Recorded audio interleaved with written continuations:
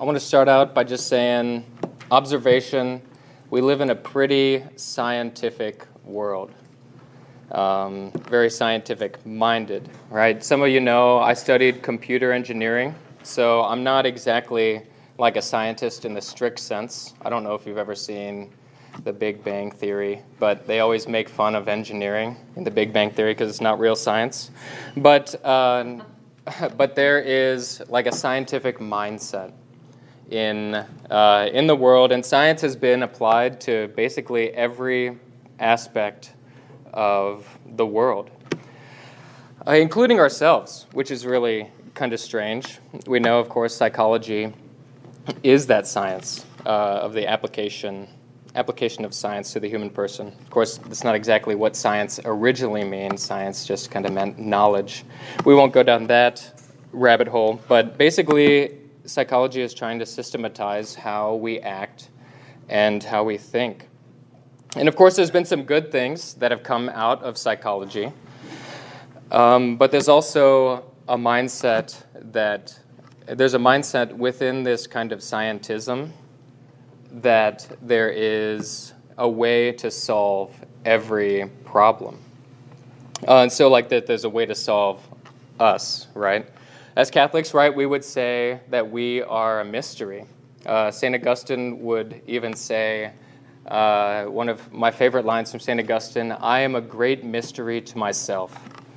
Manu mysterium mihi. So there is this tendency to solve the problem with psychology. There was a psychologist who once said, this is a story from Monsignor Lane, I don't know if you've heard it, but he said there was a psychologist that Monsignor Lane knew, and he said, and this psychologist said, the only difference between a car mechanic and me is that a car mechanic works on cars and I work on people, which is like, obviously, a really ghastly kind of way of thinking about the human person. But with that mindset, we can actually show ourselves what psychology actually really is, right? So it is about controlling behavior by bringing behavior change, even we would say maybe lifestyle change, processes and thoughts and stuff like that. But behavior and even thoughts don't describe the whole of what we are, the completeness. Within the human person, of course, there's this behavioral element. And this is maybe what we could loosely, analogically call the body. But then there is that spiritual element, of course. There is the soul. And Jesus came to heal both, and to heal both of those together. And so I'm going to read from the Gospel of Mark, chapter 2, at the very beginning.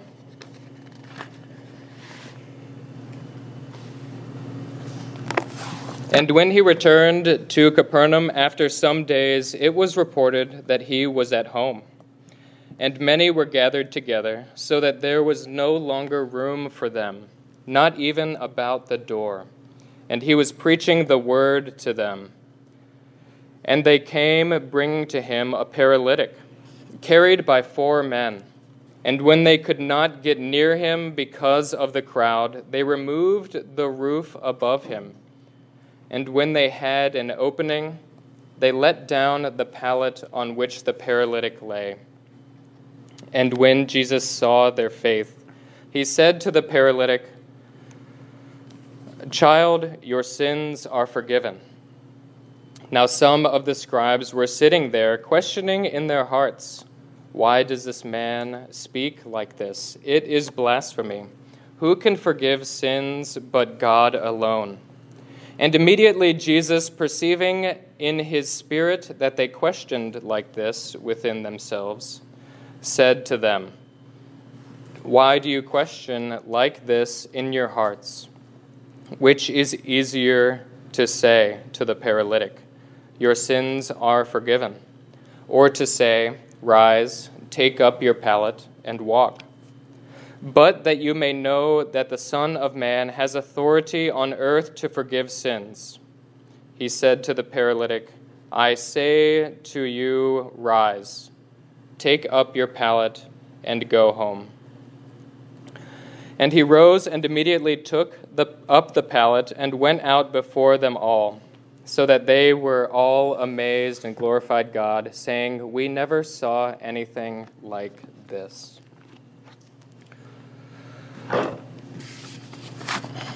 So Jesus wishes to heal his son, lying on a mat in a crowded room.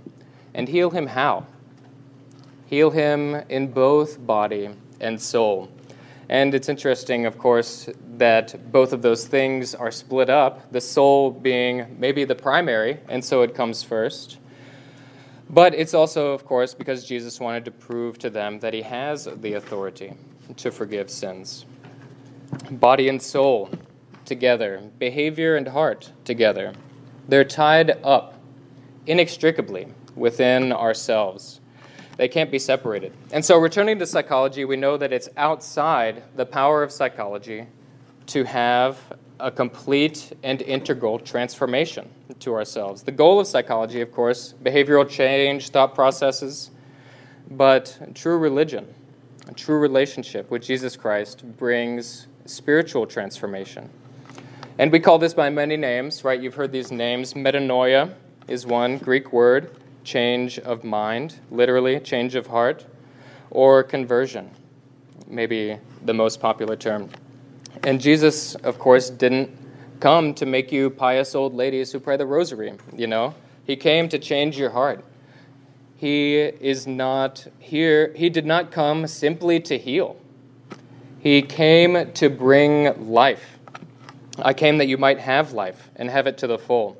He didn't simply come to take your sins away, which maybe is a radical thing to say. He didn't come just to have you act in a different way, but he came actually to convert your heart so that you love the things that he loves and that you hate the things that he hates. That's actually a traditional, there's a traditional saying, a definition for friendship, which is essentially that, idem vele, idem nole, which means loving what the other loves and hating what the other hates. This, of course, is only possible through relationship with him. We need this relationship to be complete, to reach our fulfillment. And it is an intimate love relationship.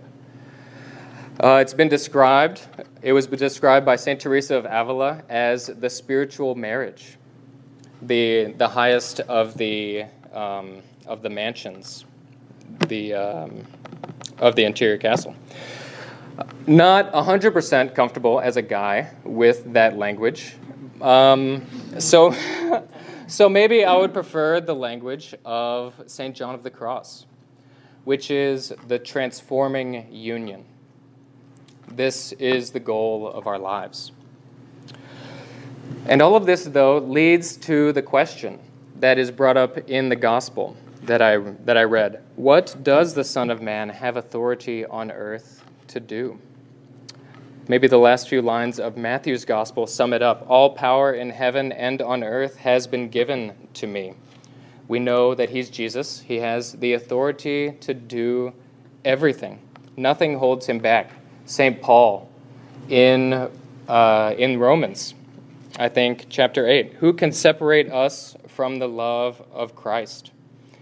To summarize, obviously there's the long list. It is nothing. Nothing that is except ourselves. It's difficult for us to desire completely the love of Christ. And I think of the agony which is present in St. Augustine's story from the Confessions, right? We have the difficulty that he goes through conversion. You really need to read this book. Incredible, really good. But when the Lord is working on your heart, very difficult, especially prayer. When that battle is really coming to a head, you could say. So we can quote from Book 8, Confessions. Okay, we have St. Augustine's famous prayer, right? Grant me chastity and continence. but not yet. But just a short time later, he prays for that conversion fervently. He says over and over, "Let it be now. Let it be now." But even on that same page, we see the temptations, which he describes in this way, that they're whispering in his ear, "Are you sending us away? From this moment on, we will not be with you." Jesus only chooses to save us with our own help. St. Augustine said, in a different place, "The God who created you without you will not save you without you." And so we can take the example from the gospel that was read. After the man is healed, Jesus gives the man 3 commands. Rise, take up your pallet, and walk. He gives him 3 small tasks. And so for you and for me, small tasks are the key to success for growth in the spiritual life. And with the spiritual life, I want to go through, of course, many things, maybe not small things, but I want to show you first just a resource, which is a very good resource, but it is a large resource. It is this, 2 volumes of The 3 Ages of the Interior Life, Father Reginald Garrigou-Lagrange, a Dominican. Okay, so, right, a little much. You could try to read Tanqueray, The Spiritual Life. It's also about that thick. So, I'm not exactly recommending this to you, but as like a starter course or something like that. But just to know that there is something like this that exists, right? That there is something here. Father Reginald Garrigou-Lagrange, you probably don't know who he is. He was a professor in Rome under whom John Paul II studied and wrote one of his dissertations, the one on John of the Cross and faith. And he wrote this, we would say, summary of the spiritual life. So to talk about the first of the small things, prayer, right? You've already heard it talk about prayer, but I've heard Monsignor Lane talk about prayer.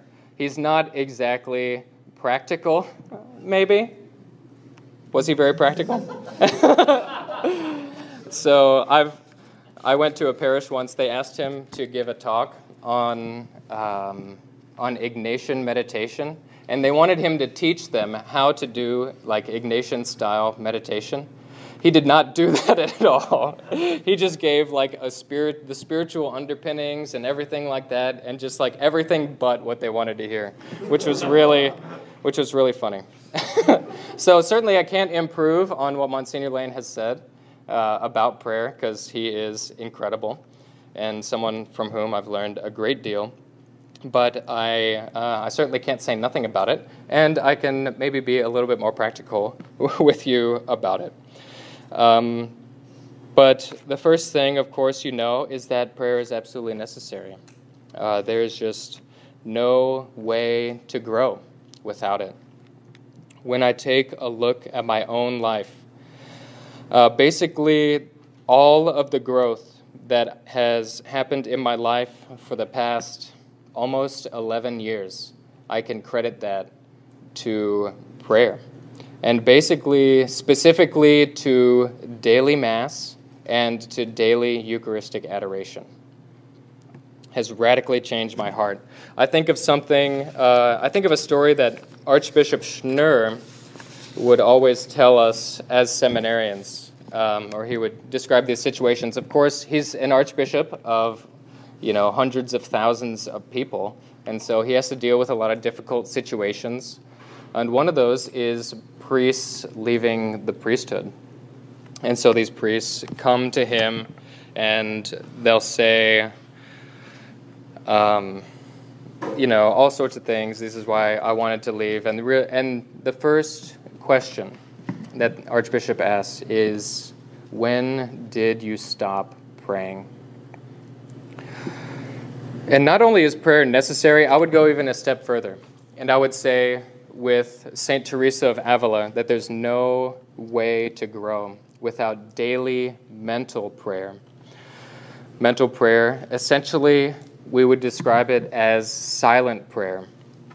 And it essentially takes two forms, right? One is called meditation, one is called contemplation. So meditation is called active mental prayer, whereas contemplation is called passive mental prayer. So contemplation we would describe not as a way of praying, but as a gift. So something that God gives. So we would say most of our mental prayer takes the first form, which is to say meditation. Generally the use of some kind of aid to bring us into that place. We would say, go to the inner room, closing the door. Something to lead us through the door and the closing of it.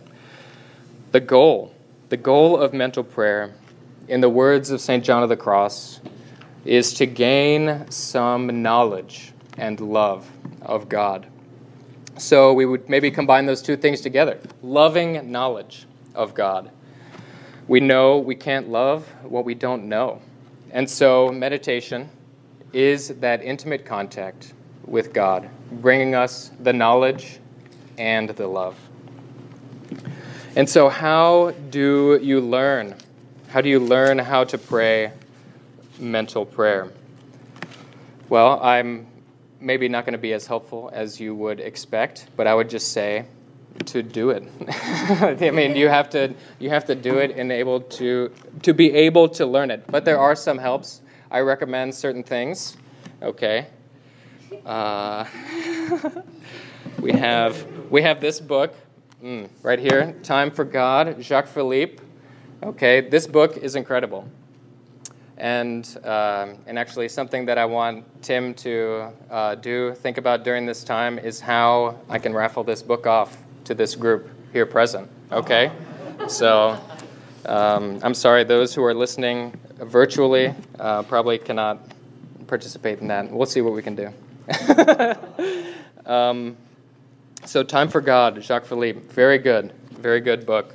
Took me like 3 months to work through this book.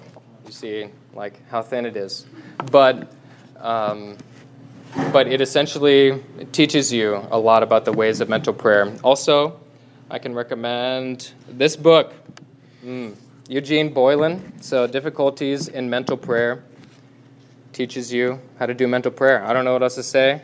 He is a Cistercian, I think, Irish guy. Okay, so I recommend those two books. Also another book, which I will also be raffling off today. This book, The Soul of the Apostolate. One of my friends told me that this book radically changed their prayer life. And I was like, yeah, whatever, you know. Yeah. And he's a very trustworthy individual, right? Really great guy. Went to West Point. Really good guy. Okay. Very, very trustworthy. I didn't trust him. And then I read the book. And this book radically changed my prayer life. I don't know. I just, like, it was, those are literally the best words to describe it. But basically, The Soul of the Apostolate describes the interior life in a more holistic way. Not just focusing on mental prayer. Okay.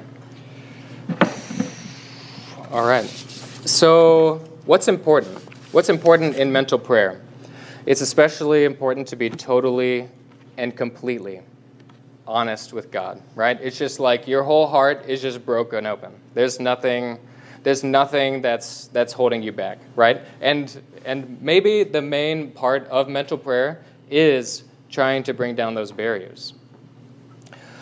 It's really difficult for us to open up ourselves completely. Maybe sometimes we're just too busy to descend into the profound depths. Or maybe we're just really comfortable with the surface level. But we need to put out into the deep. We know that the deep is where our inner selves are, and that the deep is where our wounds are hidden. But the deep is where God lives, right? The deep is that inner room. And so we need to enter into there. We need to close the door, shutting everything else out and just being with the God who is indwelling. The inner room is where God lives in your soul. And that's not just a saying to embroider on pillows, right? There's I don't have time in this place to go into the incredible and awesome belief that we have as Catholics, that God dwells in your soul when you are baptized. When you are baptized, God is there. He makes his home in your heart. So I have to just mention it and move on. Okay. Next, we can talk after prayer about freeing ourselves from attachment. So this is something, obviously, I've been bringing up a lot, the Carmelite tradition, so you already know that I'm a big fan of the Carmelite tradition. Generally, we would say freedom from attachment. They would say indifference. Indifference, not exactly in like the way that we think about it normally, but indifference from both material things and, in a sense, spiritual things. So this is what is described. You've probably heard the words, the dark night of the senses and the dark night of the soul. So the dark night of the senses is meant to free us from our attachment to material things. The dark night of the soul to free us from attachment to spiritual things, consolation, and other things like that. Quoting St. John of the Cross, "The soul only has one will, and if it occupies itself or encumbers itself with anything, it will not remain free, solitary, and pure, as is required for divine transformation." This is the same principle that Jesus states in the gospel. You cannot serve both God and mammon. And so, if we're speaking practically, how do we do this? How do we accomplish this? It is by identifying our attachments. And how do we identify our attachments? Well, if you give something up, then you will really find out how strong your attachment is to it. You might think you're holy right now. Try doing Exodus 90. It frees you, right? It teaches you. It doesn't necessarily free you, but you will really find out how unholy you are by doing Exodus 90. At least I did. But by doing that, by attempting to identify your attachments, by giving up, we would call this fasting, right? Abstinence. By doing this, we can find out the true power that comes with the penitential seasons. There are so many people who are phenomenal Catholics during Lent, and then all the other times they're just, like everybody else. We're purified, right, of our attachments when we fast and when we abstain. But again, going back to psychology, it's not just about behavior. It's not just about thought process. It's about the heart. Only when the heart is changed, then does behavior really change. It's the heart that holds all of the motivation, everything that drives us, everything that motivates us. Only when the heart is changed, then can sin be rooted out of our lives. Can we be really freed from our attachments? And two, we can think of that traditional thing that goes along with Lent. There is, prayer we've already talked about, fasting we've talked about, almsgiving. Almsgiving, of course, is not exactly charity, right? We normally think of it as charity. but it's more like justice. It's more like giving people what they're actually owed. You should read St. John Chrysostom on that topic. He basically accuses people of stealing if they do not give to others, which, of course, this teaches us of our attachments, specifically of our attachment to mammon. But in all this, of course, the goal is to rid ourselves of the self-indulgence in our lives. Self-indulgence, comfort, seeking for pleasure. These are the things, our attachments. They hold us back.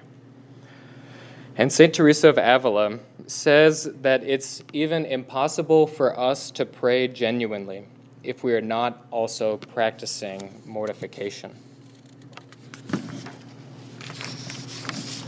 We'll take a break here just for this. Okay, so next, moving on to a different thing. We had prayer, right? We had freeing ourselves from attachment, indifference. Next, we have our regular examen and regular confession. As you know, really, the goal is really twofold in our lives. There is, of course, freedom from sin, but there also is the transformation. We would say the giving of life, the upswing, right? Getting rid of sin is kind of like the negative way, being transformed the positive way. And there is, of course, no more practical way of getting rid of sin than going to confession. Of course, there's really no other way. So it is eminently practical. But certainly the way that we go to confession can be really helpful. Of course, being totally honest, just completely bearing absolutely everything in our hearts. We need to, but in order to be completely honest with the Lord, we also need to be aware. We need to examine ourselves regularly so that we know how we're acting, right? If it comes around to the time for confession, and it's like, I don't even remember what I did 5 minutes ago. Like, how am I going to remember something I did 2 weeks ago, a month ago, 3 months ago? And so we need to be aware, examining ourselves on a more regular basis than just every month, even. And in confession, what do? We simply go and we just name the things. You just name the things. And it's so helpful for us to just name the things, just simply. Name it in both number and kind. This is what it means to give an integral confession, right? Like a complete, integral means complete. Naming all of our mortal sins. There is no reason to hide. The naming of our sins is the thing that's good for us. It's like Adam and Eve in the garden, right? Hiding themselves. God, of course, knew what had already occurred and was asking to bring them out. The question, I forget what the question that he asked is, but it was good for them to step out into the open and to say, yeah, this happened. And we can, if we do step out like that, we can hear him say, like he says in the gospel, your sins are forgiven. And of course, when it comes to frequency of confession, every time you commit mortal sin, go to confession. It's generally pretty quick, as you know. Otherwise, it is important to go regularly to confession. Okay, so another thing, prayer, indifference to things, material, spiritual things, examine and confession. Now, the opportunity for spiritual direction. What is spiritual direction is maybe a clearer thing to ask. Spiritual direction is basically a place where you talk about prayer. It's a place where you see where God is working in your life, what's going on in your prayer. where he's leading you in prayer, right? So again, another thing, not exactly to pick on psychology all the time, but it's not like a psychological meeting. It is talking about how God's working in your life and in your prayer. That is spiritual direction. When do we need spiritual direction? There are, I think, a few situations that can come up. This is not exhaustive. But first, maybe when we're working through some issue. These can be wounds, or these can be weaknesses, difficult sins in our lives, maybe even could be to the level of addiction. And a director can assist you in bringing these things to Jesus in prayer and helping you to realize how the Lord is working in your heart, and especially working in your heart to bring healing. Second, I know that sometimes the fruit of your prayer, I know I've experienced this, the fruit of my prayer has been a little too much to handle by myself. It's been said that, I guess this is more like a psychological thing, but your mind is like a dangerous neighborhood, Don't go in there alone. But there have been times in my life when I just really have felt, I don't know exactly how to say it, maybe jerked around a little bit. Not exactly the best way to describe a relationship with God, but if prayer is like a battle or like a fight, then sometimes it's a little too much to handle. And so you would need maybe somebody to talk to so that you could gain some understanding about what's going on. Third, I think it can be very important in vocational discernment. Certainly, it was a game changer when my friends in college told me, after I had come back to the faith, that God had a plan for my life, and that He wanted me to discover that plan in my life. And all I needed to do was to pray, grow closer to the Lord, and He would reveal that plan to me. And, of course, we know this is a little bit more complicated than just described, but this is where a spiritual director can assist. Usually a director has discerned themselves and assisted others to discern as well. So hopefully these have been some practical elements which have assisted you in considering this, the whole thing, right? I'd bring out the volumes again, but I've been doing too many reps today. So it is all about, it is about living life to the full, living the complete life that Jesus Christ offers to us. He desires to bring transformation to our lives, sanctity, we would call it, complete transformation through a loving relationship with Himself. And so let's pursue that fully. Let's desire Him alone as the one who can fulfill all desires. And so we can close in a prayer, and then we can have the raffles. In the name of the Father, the Son, and the Holy Spirit. Amen. Heavenly Mother, we ask you to intercede for us. We ask you to bring us the grace that we need to be truly saints, to be truly transformed. We ask you especially to bring us into relationship with your Son, who you held in your womb, held in your arms, and then held under the cross. We ask you to always, always be our constant companion and our mother. And we ask this as we pray, Hail Mary, full of grace, the Lord is with thee. Blessed art thou amongst women, and blessed is the fruit of thy womb, Jesus. Holy Mary, Mother of God, pray for us sinners, now and at the hour of our death. Amen. In the name of the Father, and the Son, and the Holy Spirit. Amen.